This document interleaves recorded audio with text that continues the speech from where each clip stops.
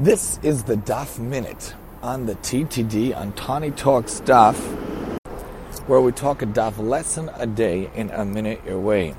The Gemara discusses in a passing the idea how even the poorest of Bnei Yisrael is seen as if they are rich people because they are the descendants of Avram, Yitzchak, and Yaakov. Here on Bava Kama 90, we get a reminder, we get a little nudge that even if a person is poor, really, really poor in money, and I could tell you how many of us unfortunately feel that way, living paycheck to paycheck, especially with the increase in prices, so many bills, so many things. I can tell you personally for myself, it's like that a lot of times.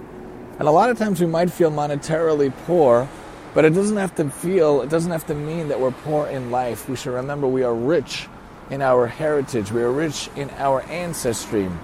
We are rich in our meaning of life. We have a meaningful life full of Torah, mitzvos, and chesed. It doesn't matter if financially you're not really rich, or even sometimes you may feel or are poor, especially because after 120 years, nobody takes any money with them. The money the Gemara talks about is called zuz. Why? Because it's zuz, memakom. It moves from place to place. It never really stays with the person. You can never really hold on to money.